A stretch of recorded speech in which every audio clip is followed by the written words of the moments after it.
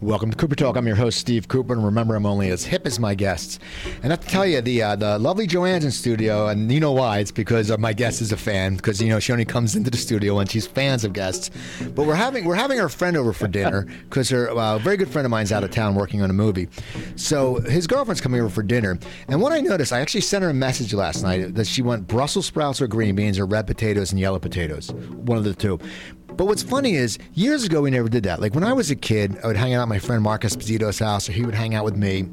And then we'd say, hey, Mom, can I stay at his house? And you would stay for dinner, and what they gave you, you ate. It wasn't sitting there. You had no, choices. There was no gluten-free, no allergies. You would just sit there, and if it was like a pork chop and a potato, you just ate it. You had to eat it. But now, it's like you have to jump through hoops. I mean, I'm the one who has to watch my diet with the sodium, but I just deal with it. I sit there and go, okay, if it's there, I can eat what I want. And with the vegetarians, it's like years ago, if it was a vegetaririan, it was like then you eat the sides. But now it's like you have to plan these whole meals, and it sucks. And at the end, all the kids are eating fast food anyway. Anyway, enough about that. We have a great guest today, and I have a very interesting story about my guest, because you people know I have that idiot savant memory. Back in 2001, when I had moved out here, I waited tables at Gordon Biersch in Burbank. Oh Jesus! And you used to come in. I love that place. And I think it was with your wife or girlfriend. Yeah, probably. If 2001, 2002 would have been my wife, but I always came with my best buddy, Mike Coleman. Okay, a tall guy. Big redhead guy. Oh, yeah, and there was a girl. And his wife. Okay, that's what it is. And I remember, and I got to tell you. We lived there. And you guys tipped 20 to 25%, so it was good. Yeah. But I remember I waited on you a few times. That's just hilarious. Funny. And I've always remembered stuff like that. And it's like we talked about John Polito. Yeah. Like I met him at my friend's theater years ago around the same time. And he just came up, that's when I smoked. Everyone's out smoking a cigarette. And he's like, fellow thespians, have fun. And I was just like, wow, that's the schmata, So you're from New York City. I grew up in New York City. I left there when I was about 24. Came out here, fell in love with California. I mean, once you come here, growing up in New York was awesome, and it was it was the bad old days. It was the 70s. It was just. Well, what part did you live in? I grew up on the Upper West Side. Okay. And my dad worked right at Times Square, right at 42nd Street and Broadway.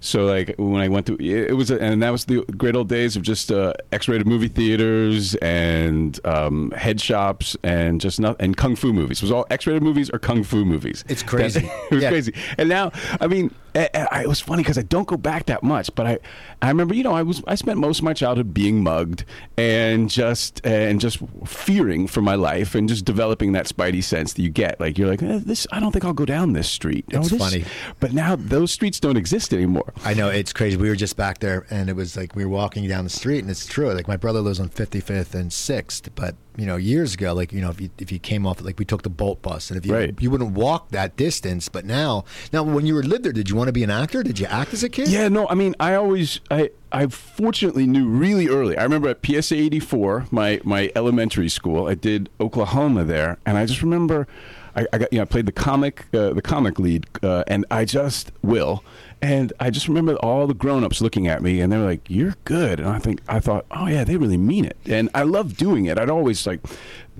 been sort of performing and putting on my mom's clothes and doing all that stuff. And then as soon as and then when I got to my high school, the sports teams weren't much, but the theater department was amazing. Girls would come from all over town to watch the shows. It was the best place to meet chicks. That's what, that's funny. All the guys I've gotten from New York, like Ray Abruzzo and all these other guys, they sit there and they go, they played sports, but then they saw all the girls came to the acting things, and they said, even guys who were good athletes, they said, yeah, you know what? It was either playing football, which I would have started at, or being on theater and meeting all the girls. And it seems, especially in New York, all the guys, it was every other place is where the girls want the athletes. But here it's amazing. Yeah. Well, because the thing is, you knew none of these people, I mean, very few of them are going to become professional athletes, right? That's not what's going to happen. But growing up in New York, becoming a professional actor, that's a possibility. And yeah, so it was, and I had an amazing theater program at my high school and got to do great parts. And then I was lucky enough, being in New York City, a manager came and saw one of my high school shows. So I had an agent right by my senior year of high school. Now, were you going out for auditions and stuff like that? I did. I started. I mean, initially, I wanted to go to college, And so I was really just sort of like a summer actor. But I'd always been, even when I was in high school, I spent, between my junior and senior year, I went up to the Williamstown Theater Festival, and I was an apprentice there. And then for the first few years of college, I would just come back to the city in the summer and do commercials. Because I was cursed by getting my first audition ever. Like, I had this manager come and see me, and we were doing The Diary of Anne Frank. And I met with him in the morning. I went to my first audition in the afternoon and got it. Okay. And I thought it was always going to be like that. And that happens a lot of times. People say that they get it, and then they sit there, and then they go, man. And then they get rejection. And they go, wait, this isn't as easy as we thought. That's why there's people quitting it all the time. Yeah, I've been blessed. I've been blessed that I haven't had to have any other job. I've always done it since I was big.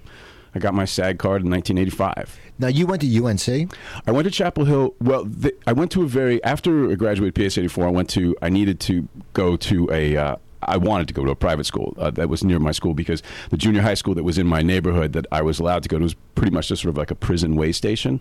And so I figured that I really wanted to get like some sort of like regimented intellectual academic education. So I got into this private school, and I went there, but I was a pretty serious kid, and like I said, I spend my summers, I go off, do summer stock, and so I wanted to go have some fun, because my favorite movie at the time was Animal House. Oh, of course. And I wanted to go do that. So I didn't want to go to any Northeastern colleges, because I didn't want to see anyone from my high school. So I remember we went down to look at Duke, and my dad said, hey, let's go look at UNC. And when we went over there, and it was like sort of the prototypical college. It just looked like college. So I went there for, I ostensibly went there for 4 years, but within a year I'd had enough fun.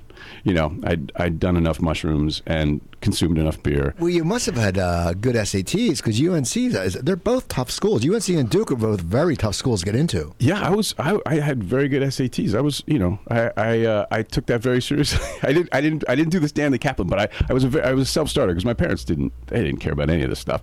I just got like one of those little books, and I did an SAT test. I timed myself every night for a week and got good scores. And my brother fell asleep during his. He got like a 730, and then he ended up going to a fashion school in New York City for FIT. And it was so funny because he graduated, but he never really graduated because he failed biology, which I don't know why, if you're a fashion major, you need biology. But he won the Van Cleef & Arpels Award for Best Male Designer, so they had to make him walk down the aisle. They couldn't say, well, the senior was 2 years ago. The winner, he's not walking because he failed biology, and then everyone would be pissed at them. So, right. But so you graduate. But so I go to UNC, and I had my fun. So within about a year, I was like, I need to get serious, because I was a drama major there, but I knew I was kind of like people. I was doing well, but I knew I needed to be more challenged. So at the time, I think there was an article in the New York Sunday magazine about drama schools, and it was just Yale and Juilliard.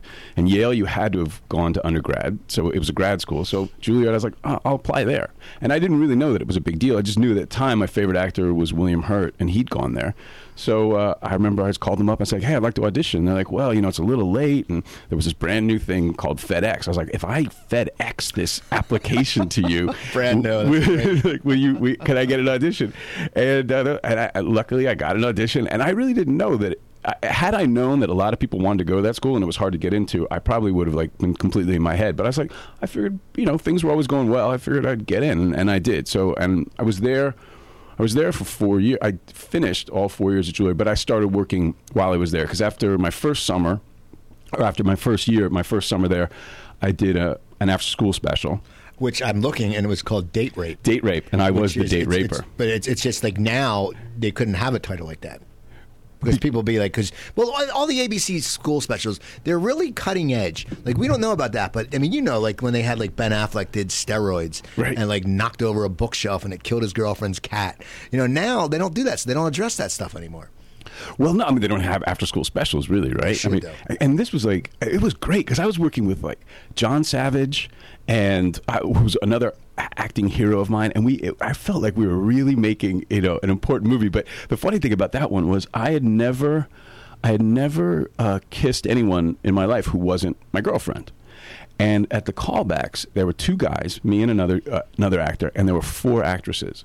And we had this, they made us audition with this 3-minute makeout scene where we were making out and talking. Now, is it real kissing? I mean, because they always say it's It's like, I mean, are you necking? there's no tongue, right? I mean, I assume maybe some people do use a tongue, but there's no tongue. But I remember like the first girl and the first actress I had to read with, because I had to read with all four of them. And I was like, I'm freaking out. I was like, I've never kissed anyone, you know. And I was a little gentleman. And I was like, oh, you know, are you comfortable with this? And by the fourth girl, I was like, bring her in here, because so that was a lot of lessons were learned on that. And then and then after my second year of Juilliard, I was lucky enough to get my first big movie, which was Memphis Belle. Now that was a big hit. Yeah. Now, did you have a big part in that? Yeah, it was. I mean, that was a hard act to follow, because so my first movie, I find out about it that I've gotten the part like 4 months before we're going to shoot. We're shooting in England. We're shooting at Pinewood Studios. The studio. Wait, this is the Memphis Belle. Okay. The studio that I've always wanted to work at, because that's where all the James Bond movies have been filmed. Pinewood. I had 4 months to prepare. So yeah, I had a big part. There's 10 of us on the plane. The B-17 bomber holds 10 flyers, and I was working with actors who I really loved. They cast Eric Stoltz and Matthew Modine and D.B. Sweeney, like guys I really wanted to work with. So I had 4 months to prepare, which was amazing. We go over there, we go to boot camp, and at the time, the only other movie that had done a boot camp was Platoon. Okay. And they had Dale Dye, like take them run them through their paces in the Philippines. But they dropped us off on this old English manor. And the lord of the manor, he had fought on the wrong side of the English Civil War, 400 years ago, and so he was where the Royal Marines and the SAS train. So we had these Royal Marine and SAS guys train us for a week, but they weren't quite sensitive, I would say, to the fact that we all had to be camera ready by the end. So like it's amazing no one died. And by the end they'd send us off on maneuvers, and I just remember the sort of most apocryphal moment of that entire boot camp experience was one of the actors had siphoned gasoline from one of their cars, and we were going to burn the manor down to get them back. We'd gone, we'd been in country too long. We had a 1,000-yard stare. And then then I get to make a movie for 4 months, at Pinewood Studios, and be in England and be 20. I turned 22 while I was there, and I had cash in my pocket. It was per diem, and it was just an amazing experience with great actors who are still my friends. I just finished shooting an indie that Eric Stoltz directed. Okay. And so we've all stayed friends, and that was just like, it was an amazing beginning. It was also what was for my career, but what was also great too was it was pre-CGI. So we actually had planes, and I got to go up in the B-17 bomber, and while we were doing aerial photography and fire the guns as Messerschmitts came in. So it was an amazing first gig. See, that's cool. So you actually were in the planes. Yeah. That's just crazy now, because everything's CGI now, and people, it's like, Right. There's a green screen. Yeah. And so you get that. That's a big movie. You're 22. No. Yeah, and I saw you were in Loving. You were in an episode of Loving. Oh, well, before all that was like your first gig. Well, Loving, no. So Loving was, it was actually, I guess there was a crossover between Loving and All My Children. And so right after I graduated Juilliard, I did my first on-Broadway play. I did a revival of Harold Pinter's The Homecoming. And I knew when that run, it was I don't know, a 3-month run. And I knew at the end of that run, I was going to leave New York and move to Los Angeles. Because I'd already done the one show that was shooting in New York. At the time, it was only Law and Order, and I did season 2, and that was it. There was nothing left to do.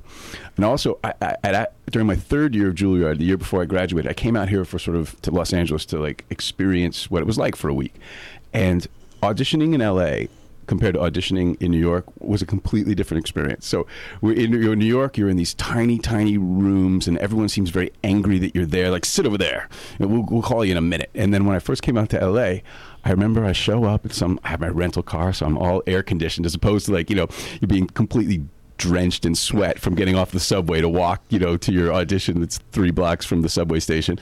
And I pull up to my audition, and the receptionist says, "Oh, Reed, we're so glad you're here." And I was like, "You are?" I mean, now I know they say that to everyone, but I was like, "Wow, they're really glad I'm here. Can we offer you a bottle of water?" And I'm like, "This is great. I need to be in California." So right after I finished this play, The Homecoming, I needed money to move out. So they called up and they said, "Do you want to come do 3 days on All My Children?" And they were paying, for 3 days on All My Children, they were paying pretty much like what I made for about 3 months of the play. So I was like, absolutely. And now I'll have cash to move out to LA. But All My Children Those were the only days I ever did a soap opera. That was the hardest job of my life. Everyone says that because you have to learn lines every night. You have to learn lines every night, but you have to learn lines that are virtually all the same line, just said different ways over and over and over again. So you're never like, and not that they're poorly written, but it's just I wouldn't say that. But when you have something really well written, usually Shakespeare is easy to memorize because there's intention behind it. The lines make sense, and there's actually, because he's a genius, there's no better word than what he put there. But soap operas, they're not as careful with the words. So you're just saying this. I couldn't do it. See, it would be hard for me too because some of them, like they're like Days of Our Lives and stuff like that. We used to watch it in college, and their storylines are just like so out there. As an actor, it's like, okay, wait, I'm coming back as an alien princess. They sit there and put these weird stories, and as an actor, you must be sitting there going, wait a second, right? I was just here. I was working in a diner. This isn't like a sci-fi movie, and that's what always throws me off. It's crazy. But it was a dream come true because I was a soap fan. Because I learned early on, like I think around 7th grade, that was when Luke and Laura were getting married on General Hospital. For those of you of a certain age who may remember such things, and I was like, all the girls watch soap operas, so I was like, I'm going to watch the soap opera because then I have something to talk to the girls about. So I'd watch all these soap operas to getting well with the young ladies. And then when I did All My Children, I got to work with all my heroes. Like I played like Jeannie Francis's, Laura's brother, because she was on Loving at the time, and there was Erica Kane, and so from that standpoint, it was a joy, but it was hard, and also what I love about acting is that you get to, I have a short attention span. So I get to move from character to character. I think if I had to play one character for 20 years, I might go mental. I could do that. So you're acting around, and then you come down, and your first, after your first big TV break per se is when you got cast in Homicide. Yeah. So I move out here to LA. I move out here, and I love California, but things were sort of rough. Now I was like hustling, going to auditions and stuff like that, and I had that. Acting is an odd job for a grown man, and I had some sort of existential crisis. And I think 4 months after I moved here were the riots, and it seemed like a very dangerous place. And I thought, you know what? I shouldn't be an actor. I should be a cop. I want to go be a cop. So I had all these friends who were LAPD guys. So you were actually considering... I was completely deluded, because it's like... because I'm not meant to do anything else but act. But you couldn't make it through boot camp for a week, so I was being a cop. Boot camp was good for no, because I like all that macho thing, and you want, because you're overcompensating, because, basically my job requirement is to dress up and put makeup on, right? So it's just like... and so... but at the time, I was... and I'd always, really admired New York City cops, and so I had these LAPD buddies. And I went on a ride along. I spent an evening with them. They took me down. I was in Watts, and we're going to the station house. But all the cops I met, they all wanted to be actors. That's funny. Right? And so then at that moment, I thought, okay, I'm an actor. I really am. That's my passion. There's nothing else that I'm an actor. There's nothing else that I want to do and can do.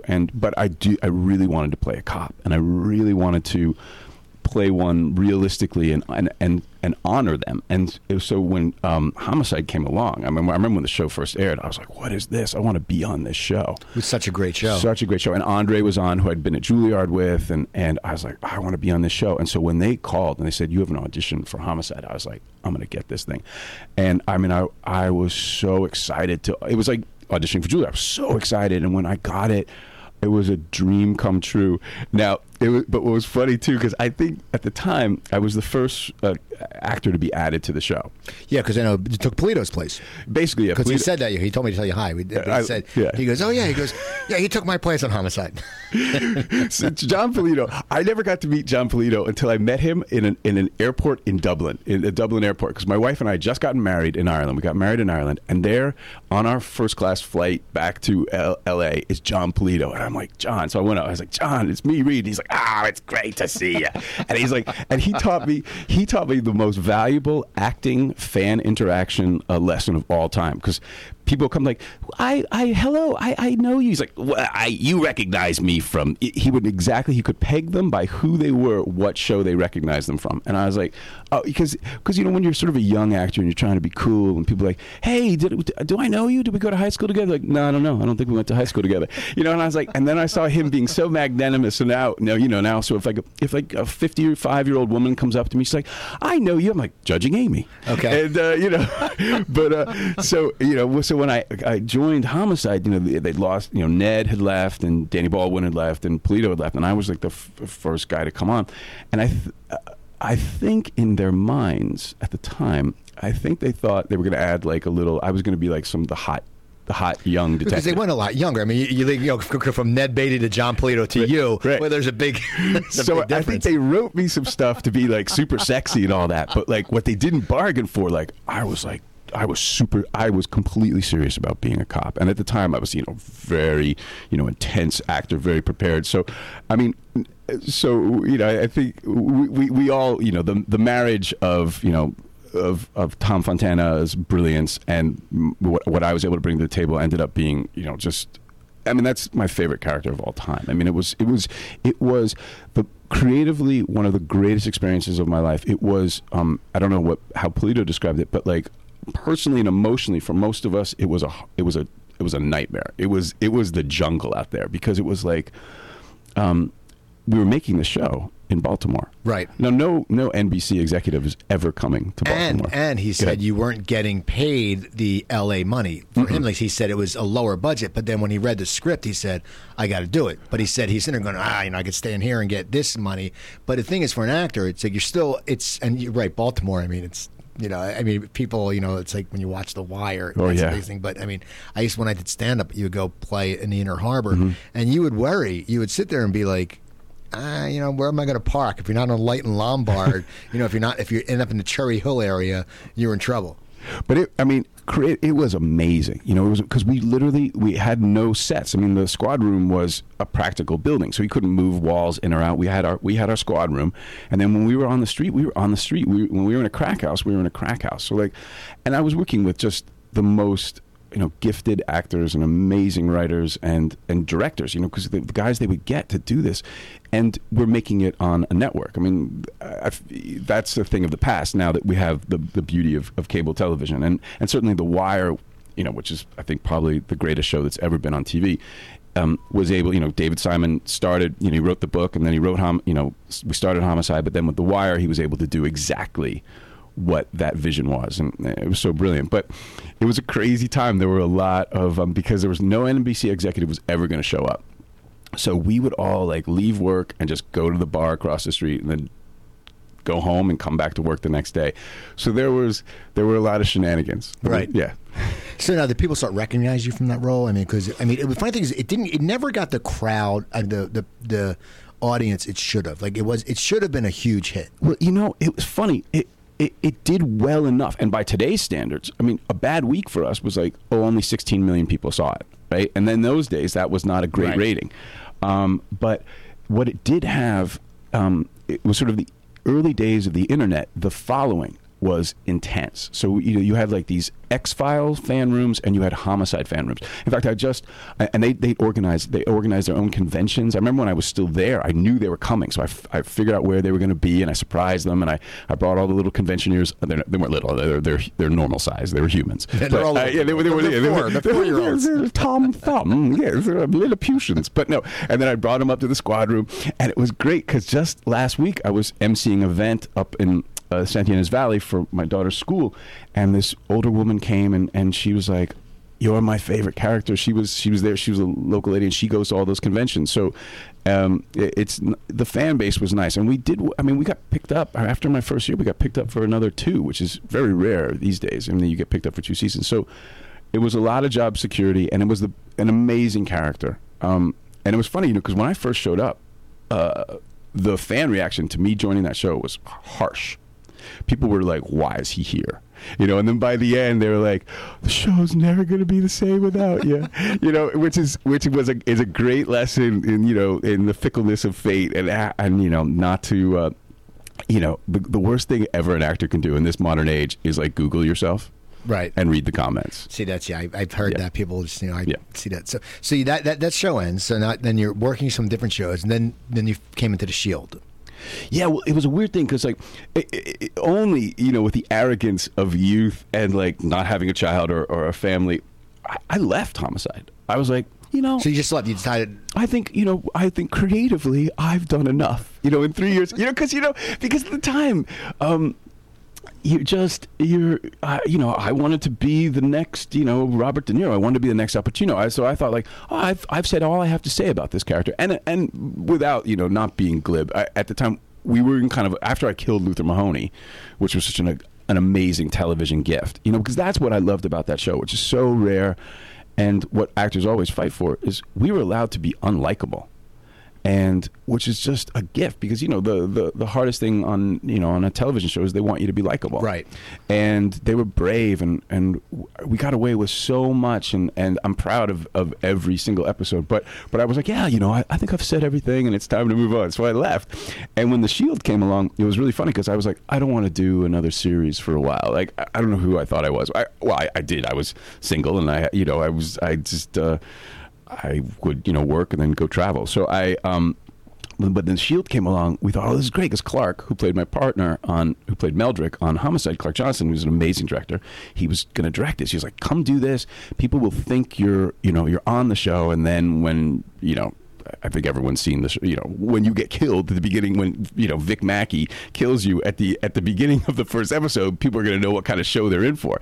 So, it was an amazing experience. And it was funny, as the week went on, I was like, oh, I wish I wasn't going to die, because these guys were great. Because the difference between Homicide and The Shield, I remember Homicide, I really think that the powers that be, those in charge of the show, they really thought that the chaos that was part of our personal lives and making that show fed the show. So, like, if you were going through a divorce, which we all went through while we were making Homicide, all of us, pretty much, then that would get into the show. Okay. Or if and then sort of like the drinking and the fighting and all that, they loved it. So I thought when I left Homicide, the secret to making a good show is that everyone is 2 seconds from killing each other and has serious substance abuse problems and enjoys drinking more than they should. And so when I got to The Shield, it was the beginning of the second half of my life where I've had now more of those experiences where everyone was so nice. And everyone was so supportive. When I first showed up to Homicide, no one talked to me. And which I thought, but me being like a young method actor, I was like, oh, this is great. I can use this. This is how it would be for the new guy. No one would talk to the new guy. So I was like, and, which is, it was just horrible. It was just totally emotionally abusive. And then I go to The Shield, and I'm like, oh, this show's going to suck because these guys are all really sweet. And then I was like, oh, no, the show's great and you can be nice. Wow, I have to remember this. So you get killed off that, and I love that show. I got into it like the second season, and so now you sit there. But I got to come back like a million times because I'd go there. Well, they had that one episode where they did like a flashback episode, the rewind episode, and then I'd go every once in a while to do either a flashback or just be a dead body for a picture. Okay. For a while, I just get $800 checks for being a dead body, for being a picture, and which is great, when you need some cash. So when you leave that, then when Judging Amy. Yeah. Now. Yeah. Well, then we have then there's this middle period, because the vicissitudes and the trials and tribulations of being an actor, a professional actor as I am. There are some ups and downs, but I was still, like, after I left that, I had what I used to have, because we never made any money on Homicide. As Polito said, like, it was like a third of what you were going to make on another show. So I'd always do a TV movie in the summer, because they had TV movies. And in those days of TV movies, like, they used to be like, they just drive the money truck up to your house. So, you do one of those, and you were pretty much, when I was just on my own, you're set for the year doing one of those suckers. So I had this period where I was, like, doing some TV movies, and I do Judging Amy. I went off and did a play. Because who cares? I'm just feeding myself. But then I think there came a point where I was like, all right, I want something more. I want to do some quality work. And then my career really changed for me when I started doing improv comedy.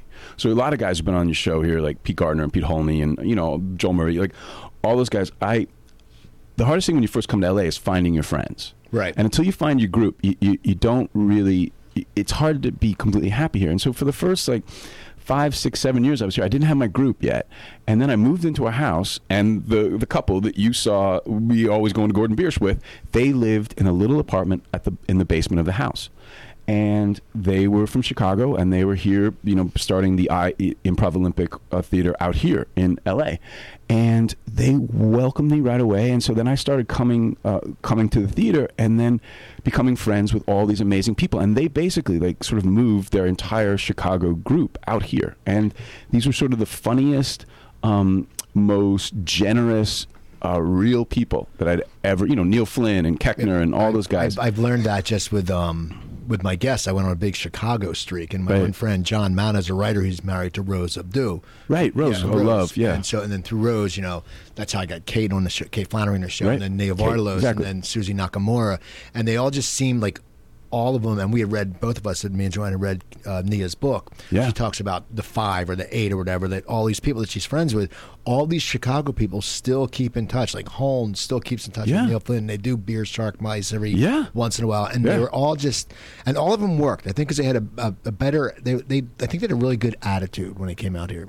Well, they're just really, really good people. I mean, my introduction to all of them was an Oscar party. And out here, in LA, people take their Oscar parties very seriously. And over the years, they always have a pool for the Oscar party, right? So you're supposed to pick the winners, and whoever gets the most in every category. So I used to show up to other people's Oscar parties, and I did my research, because who knows, what the best foreign short was that year. Right. And so I'd triangulate all the top critics' picks, and I'd show up to these pools, and I'd win. And then people would be furious, and I'd never be invited back to the Oscar party, because I'm like, what? You weren't supposed to bet your heart here. You're trying to win. But I'd be magnanimous. I was like, I want to buy drinks for everyone, and no, these just grumbly, bitter actors that someone else had, I don't know, taken their $20. In fact, one year, the host of the party said, you had a good year this year. You should give that money back. Give it to someone else.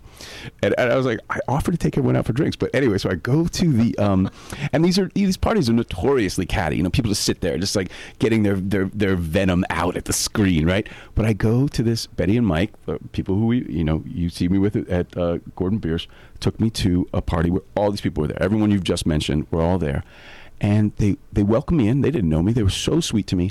Everyone was their wits are massive, but they were all kind. So the jokes they were making during the Academy Awards were hilarious, but not cruel. And that's, I think, the nature of all of their comedy too. They're hilarious but not cruel. And then it was neck and neck between me and the host to win the thing as we were going, and they were rooting for me, and then I won, and I said, hey everybody, everyone was very excited. I was like, let's go out, I want to buy you all drinks. So I took them all to the Cat and the Fiddle, and we were friends ever since. And then watching those shows, but this is how we got started, what the change happened. I watched the shows and I'm just blown away. Beer Shark Mice and all those people, they're so great. And Beer Shark Mice is, for those who are listening, it's the name of a show with Keckner and Pat Finn and Neil Flynn and Mike Coleman and Pete Holney. And but after I watched it for a long time, I thought, I want to do this. So then I started taking the classes there, and then I started getting teams and started doing shows there. And it was the biggest change for me as an actor. Going to Juilliard, I'd gotten that classical training. And the reason I went there was I thought, I need classical training. I need to be able to do Shakespeare. I want to do Lear when I'm 70. But also the side effect of that was that I could often be in my head. I took things very seriously, and I would overthink things. And the gift of improv and comedy was where I started. But then at a certain point, as your career goes, you get sort of put into slots, and you sort of stay there for a while. I mean, the worst slot was in the Judging Amy phase, even though I had a great time on that show, was I was in the boyfriend slot. And the boyfriend slot is the slot that is the worst slot. I remember I had a manager, because when I first was starting, and I wanted to get on a cop show, and she goes, but I was doing a lot of boyfriend kissy face parts. And she's like, it's going to be a long time before anyone gives you a gun. You're going to do a lot more kissy face. And I was like, I'll show you. But I'd be in my head a lot. But then, by the beauty of improv, is I realized, I can take one word or a sentence and create a 45-minute show that's really entertaining. So it gave me a lot more freedom with my work. So then I think work was much more fun. It was and then I went through a big period of just starting to work a lot more, just guest starring a lot, doing a lot of different shows. And then trying to get, as we all do, just trying to find the right next series. And in the meantime, you do some great shows, you do some not so great shows. And I had a couple of Sin Erasers in there. I got to do Good Night and Good Luck in that period. But I felt like I rediscovered my love of acting, and also just sort of the joy and the simplicity of it and the fun of it. So I started doing a lot of guest spots again, and still doing my shows at night at the IO, and then Good Night and Good Luck, and then some pilots finally got picked up, and then I feel like things really turned around again when I started doing Journeyman. Okay. Now that was with who? Well, Journeyman, which is a funny story, it's with Kevin McKidd and Rome. Which, did you ever watch Rome on HBO? I know of it. I heard it was crazy. It was amazing. So, but I feel like things are meant to be. Like, Homicide was meant to be. And I remember we would watch Rome. My wife and I would sit on the couch, and every week, and she's like, "You guys, you look like brothers. You should play brothers." And for 2 years, we just talked about how I should play Kevin McKidd's brother. And then one day during the very exciting time that is pilot season, where you're putting your heart out there 3 times a day, and sometimes it's being handed back to you, and sometimes it's just being stomped into just mush. And my agent calls me up and he goes, "I've got an audition for you tomorrow. It's to play a cop and Kevin McKidd's brother." And I was like, "I'm getting this." And that's strangely too. I walked in and I met Kevin Falls, who's the creator of that show, who's also the creator of the show I've been on now for 4 years, Franklin and Bash. And so Journeyman was a dream come true. Got to work with Kevin and Kevin McKidd, and we just had, we made a show that we were super, super proud of, and went great. And but that led to Franklin and Bash, because I'd been playing all these serious parts, and unless you'd seen me, which is, the 50 people who come to see the improv show, no one really knew that comedy was something I prefer. Right, because you went playing Cops and The Shield, and then you were in 24. Oh, yeah. I'm sure, 24 is a comedy. It's like, hey, he was in the musical version. It was, It's kind of a meta comedy, because it's as I say, like, Jack Bauer makes Batman look like a pussy. Right, because there's literally nowhere he can't be, no one he can't kill, and you can't kill him. You can blow him up with a hydrogen bomb and he'll come back. Right. But then Kevin Falls, who was the creator of Journeyman, he'd see me goofing around in between takes, and he's like, I know you can do comedy. So when Franklin and Bash came, he's like, "Do you want to come do this?" And I was like, "Absolutely," because you have to show it and you have to prove it, so people will let you do it. Well, Franklin and Bash is funny because Joanne's a big fan of that, and I started watching it, and it's a great cast, because you just like Gosselaar and Breckenmeyer. You just like him, and even is Malcolm McDowell. You like him. I mean, you watch it, and it's one of those things where it's so many times, hours are just sometimes too heavy when it's courtroom and stuff like that. You know? But then you watch this, and it's going to be fun, but they always get the bag. It's sort of like when Rake was on, it got canceled with Greg Kinnear. Yeah. It's just that fun courtroom thing where it's like, it's not like written like, hey, it's a sitcom, but all the characters are different, and you laugh, and it's just a fun show. Yeah, it's a fun show. I mean, for me too, you get to work with Malcolm McDowell, which is just a dream come true. I remember sitting in some buddy's room watching a VHS copy of Clockwork Orange. And I was like, "Oh, I hope I get to meet that guy." Right. Now I'm hanging out with Malcolm, and the boys are amazing. So, and it's been a fun show. It's been a fun character. So now it's very different for you, because you're sort of like would you consider yourself a patsy? What would you consider your character? I call him. Well, he fits into the pantheon of a character that I perfected. As soon as my hair started to go a little gray, I started sort of cornering the market in the likable dick department, and that's what I like to do, the likable dick. But he's not really a dick. He's very uptight. Like I guess he is a dick. He's sort of like the frat boy who that no one really liked. Like, I think he was like the one that they put him in because he was a legacy. Yeah, he is. Well, when the show started, these guys, they're the wacky lawyers, and I represent every tradition. There's a way things are done. One goes to Harvard Law. One joins the finest clubs. You don't get to cut the line with your shenanigans. So that's it's fun. He's just he's Frank Burns in a suit. So, yes. Yeah. So so now you also, you're jumping around from different shows, because you're playing Franklin and Bash, and you're the guy, and then you go into The Mentalist. Yeah, well, the thing is, the beauty, you get to a certain point, and then there's just work for you. So Franklin and Bash, we only do a 10 episode. We just finished last night. Now, where do you guys shoot? We shoot that out in Santa Clarita. Okay. But so you have a lot of off time. So the off time when you're contracted to a show, the only thing you're allowed to do is guest spots. But I've been really lucky, so you get to they call you to do a Mentalist, and then which is always happens. They call you to do one, and then you end up being a character. You end up being Red John. I mean, that's one of the greatest collaborations and blessings that's happened in my career has been my relationship with Joss Whedon. So they called me. My wife was pregnant, and they called me to do one scene in the pilot of Dollhouse, and there was a character who was just going to be in one scene. And it was an amazing character, and I was very excited. And I went in, and I'd always wanted to work. They were like, "Do you want to do this? This is Joss Whedon's thing." I'd always wanted to work with Joss Whedon, and so we went in there, and somehow Joss and I just hit it off. It was one of those things was meant to be, and then the character ended up being in the whole show, and then I got to be part of the Whedonverse and got to work with Joss, and then that also gave me just probably the thing that I'm most proud of in my career was getting to do Much Ado. Okay.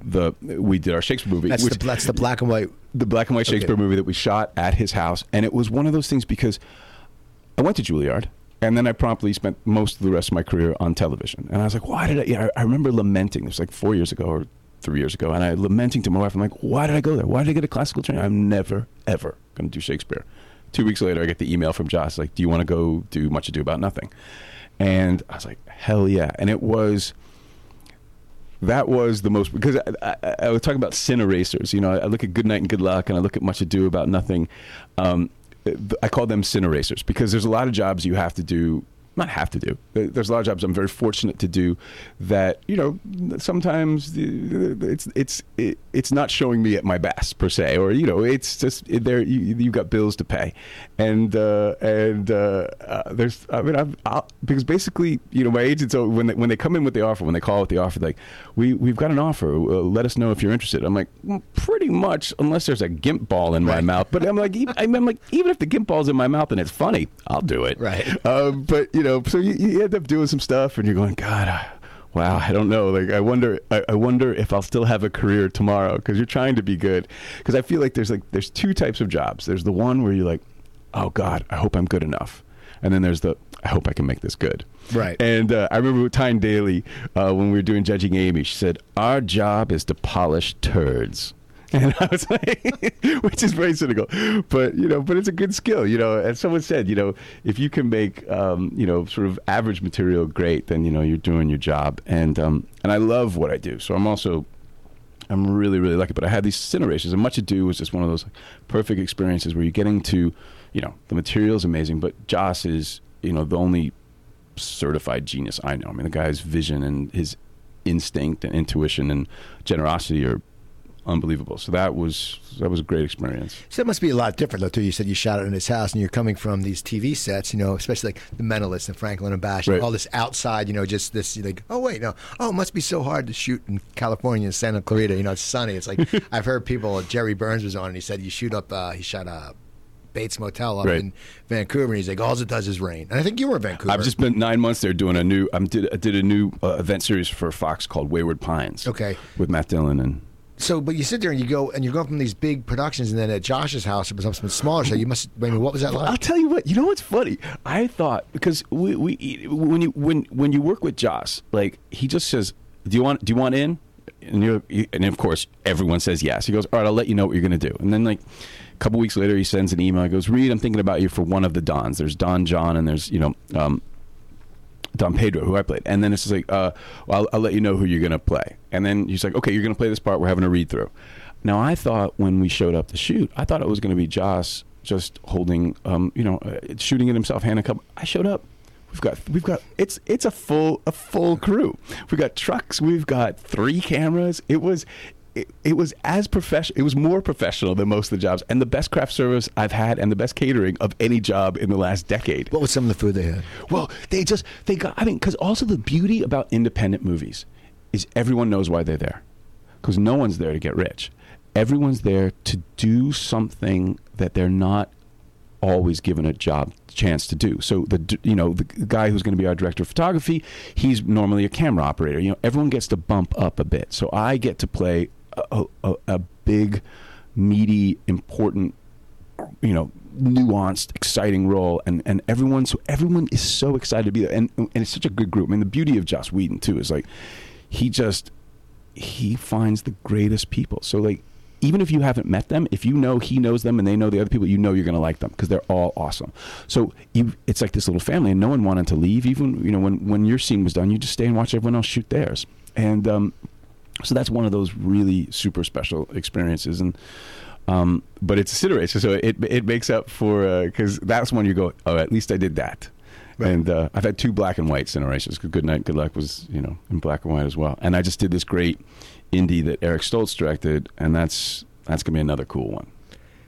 So we're gonna get to that in a second. Yeah, but, take your time. With the I just wonder, why was the food so good? I'm all excited now. I'm like, why is the food so good? The food's good. Well, the food is like, because it was all gourmet, and it was beautiful. We were all like, I think we all put on 10 pounds, and it's such a because usually craft service is just like M&Ms, some potato chips, and a bunch of sodas, and nothing that actors can eat. Right? It's just but when it's sort of gourmet and delicious and moderately healthy, then I think that is the mark of excellent craft service. So now you're in Bones too. Yeah, I'm dead now. But I know. I'm dead now, yeah, but yeah. Joanne watches the Bones. I can be honest. I've never, and this is nothing against the show. I don't think I've ever watched a full episode of Bones. I don't know what it is. I never got into the show. It's sometimes, and David Boreanaz is from Philly, so I'm like, all right, great. He's an Eagles fan. You see him tweet about the Eagles and the Flyers. And I don't know. Maybe it's the name Bones. I don't know. Well, a lot of people are watching it, so I know. You should get on board because it's a great show. They're great. I mean, that's one of those really fun people, really nice. But going back to like that earlier conversation, now I've just been blessed. I work with awesome people all the time, so going to work is just I'm blessed. Now, because you're on so many shows, yes, right. It's great, and but do a lot of people recognize you now? I mean, or have you dealt with that since Homicide? Because you said like Homicide was a very what should we say, a rabid fan base. Rabid fan base. I mean, I am blessed with just the right amount of fans. So it's nice. People come up to me, and I'm not inundated because I'm that guy who was in that thing. You're like, I know you, and then some people. It's always delightful. I always enjoy it when people come up. I got to do a convention for Dollhouse, because the Whedonverse, they have a lot of conventions, and I love meeting the fans and talking to them. And I've got a lot of really sweet fans on Twitter who I have, I guess sort of semi-close relationships with. I have, I communicate with, and but no, I have enough that to keep me employed and as many as I deserve at this point. What's funny, I look at your resume, and it's like, you sit there and it's like, like just 3 credits in a row: Cold Case, Castle, and Monk. Right. You're like on all like every top show. I think they just sit there and they go, hey, who do we?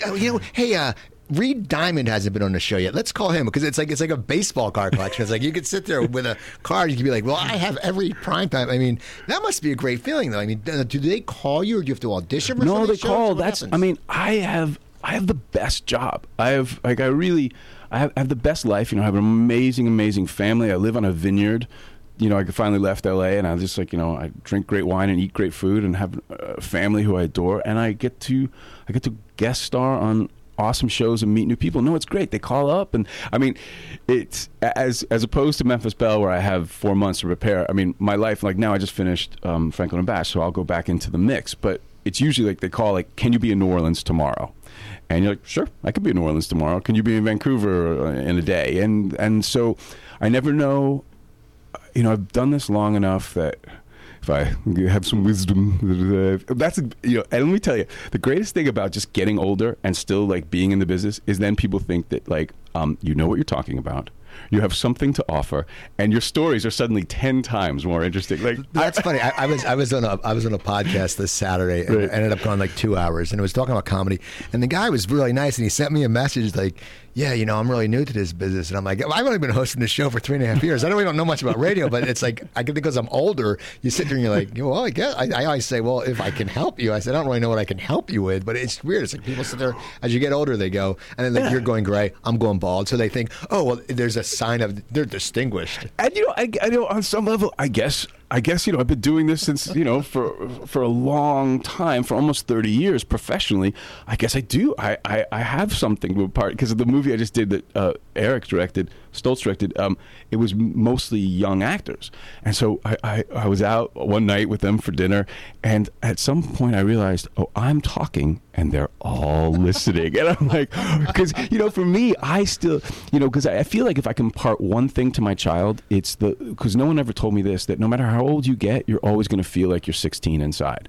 So I still feel like a kid, and like curious and excited. And for me, one of the greatest joys of Franklin and Bash is getting to work with Malcolm Dowell and hearing his stories, like Stanley Kubrick and Albert Finney, and then I covered her with Jello and licked it off, and it's like Caligula. I fisted him and I left my ring inside his anus. No, it's like so it's like so. I love those stories, and now I have something to give back. But also, the best thing about guest starring, and you talk about, when you said earlier about Gordon Biersch, like right before I started Juilliard, my parents got divorced, and suddenly I couldn't get financial aid, and I needed to make like 10 grand in 3 months. And I was auditioning for commercials, but I was like, I need to get a quick job. So I got a waitering job for 3 months. And it was at a place in Manhattan that served only sort of like mobsters and celebrities. And so it was a very un-New York thing, especially then, like this is 1987. And I, from that day on, I understood what a waiter did. And I tip ridiculously, because it's like, this is hard work, and no one, because also I don't think the public knows that, like, that's your pay usually, but knowing how it is, guest starring so much, I call it like 1,000 first days of school, because you come in to this sort of well-oiled machine, and when you first start out, you're like, I hope everyone likes me. I hope it works out. And, and now you realize, no, you got to come in and you have to know what you're doing and be confident. But when people guest star, when I have a show and people guest star, the first thing I make sure, I'm not, I'm an amazing guy. But like, the first thing I do is you make sure they're comfortable. Because I remember the great Charles Durning. He guest starred on Homicide. And Steve Buscemi directed the episode. And I'm sitting there, and Charles Durning, the insanely talented Charles Durning, who survived, who had his throat cut, machine gunned. He landed, on D-Day. Like, he was in the Battle of Bulge. He got seriously wounded like 3 times. This is a man who's actually done things and is an amazing actor. He does this monologue. First take, I'm like, this is amazing. Does the second take, amazing.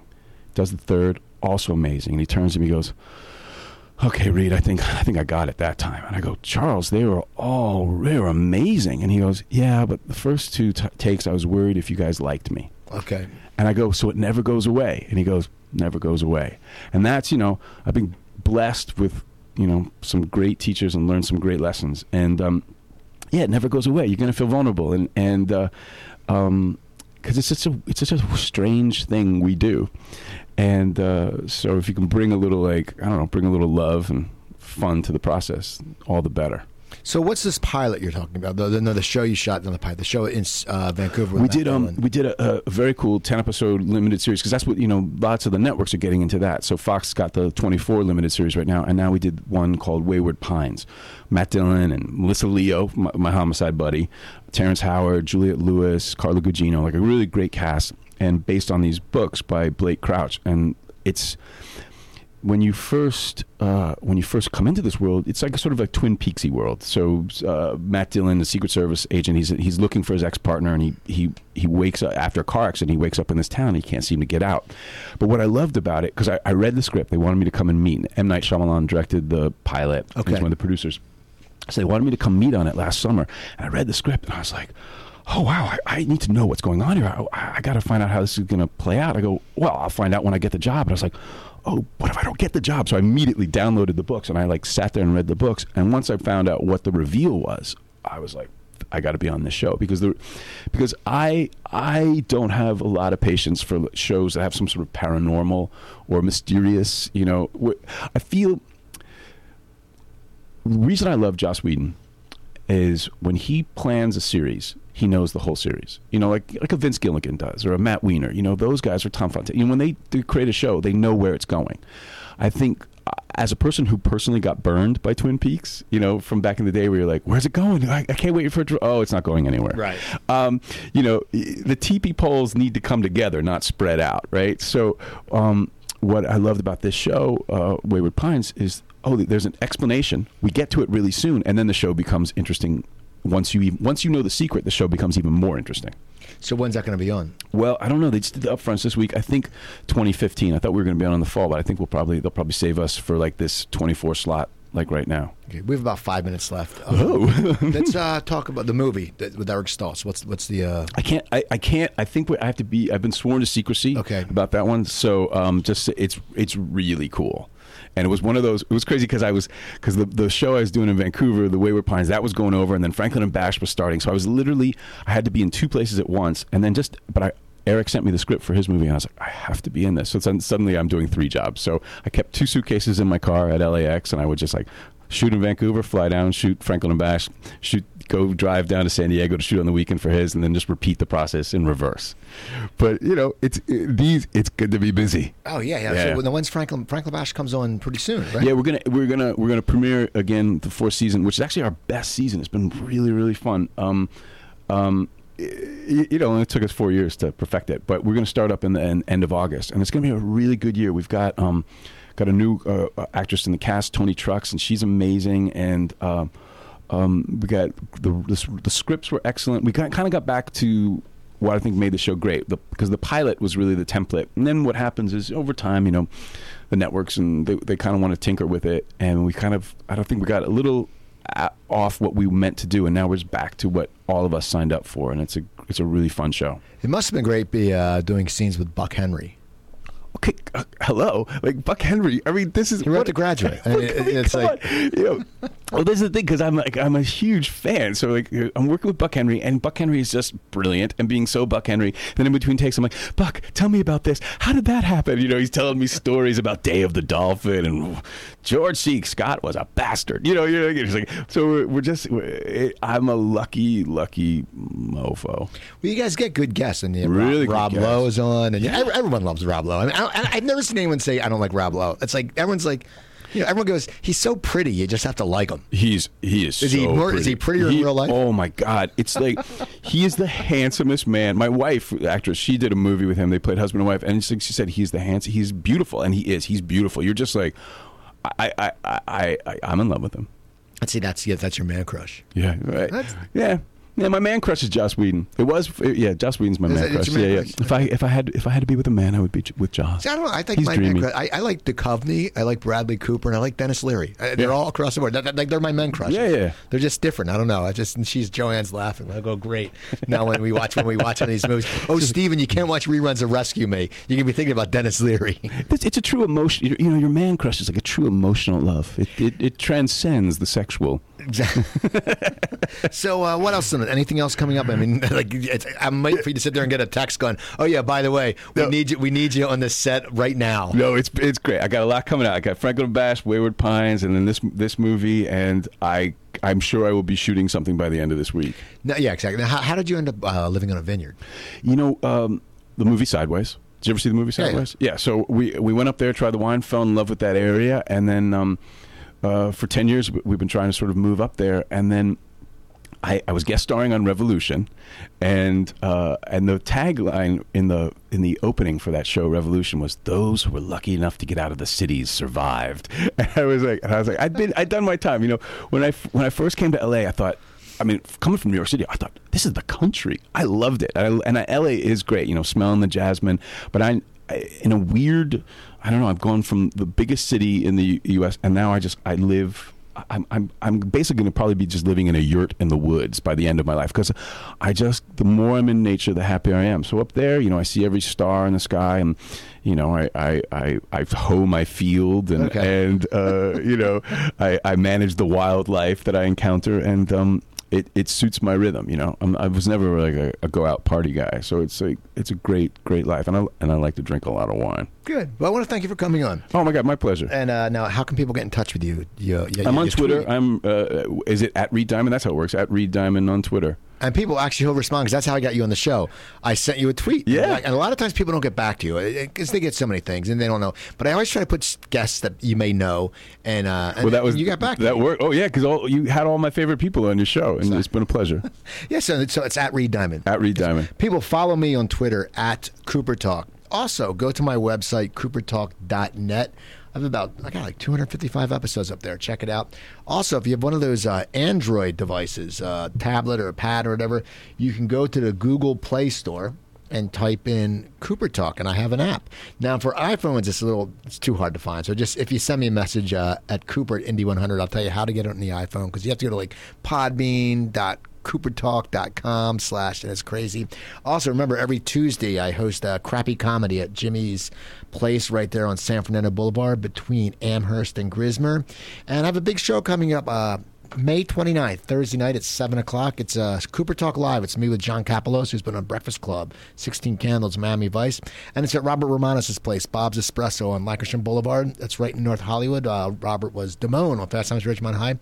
Free admissions. Show starts at 7. I'll interview for an hour, followed by Q&A.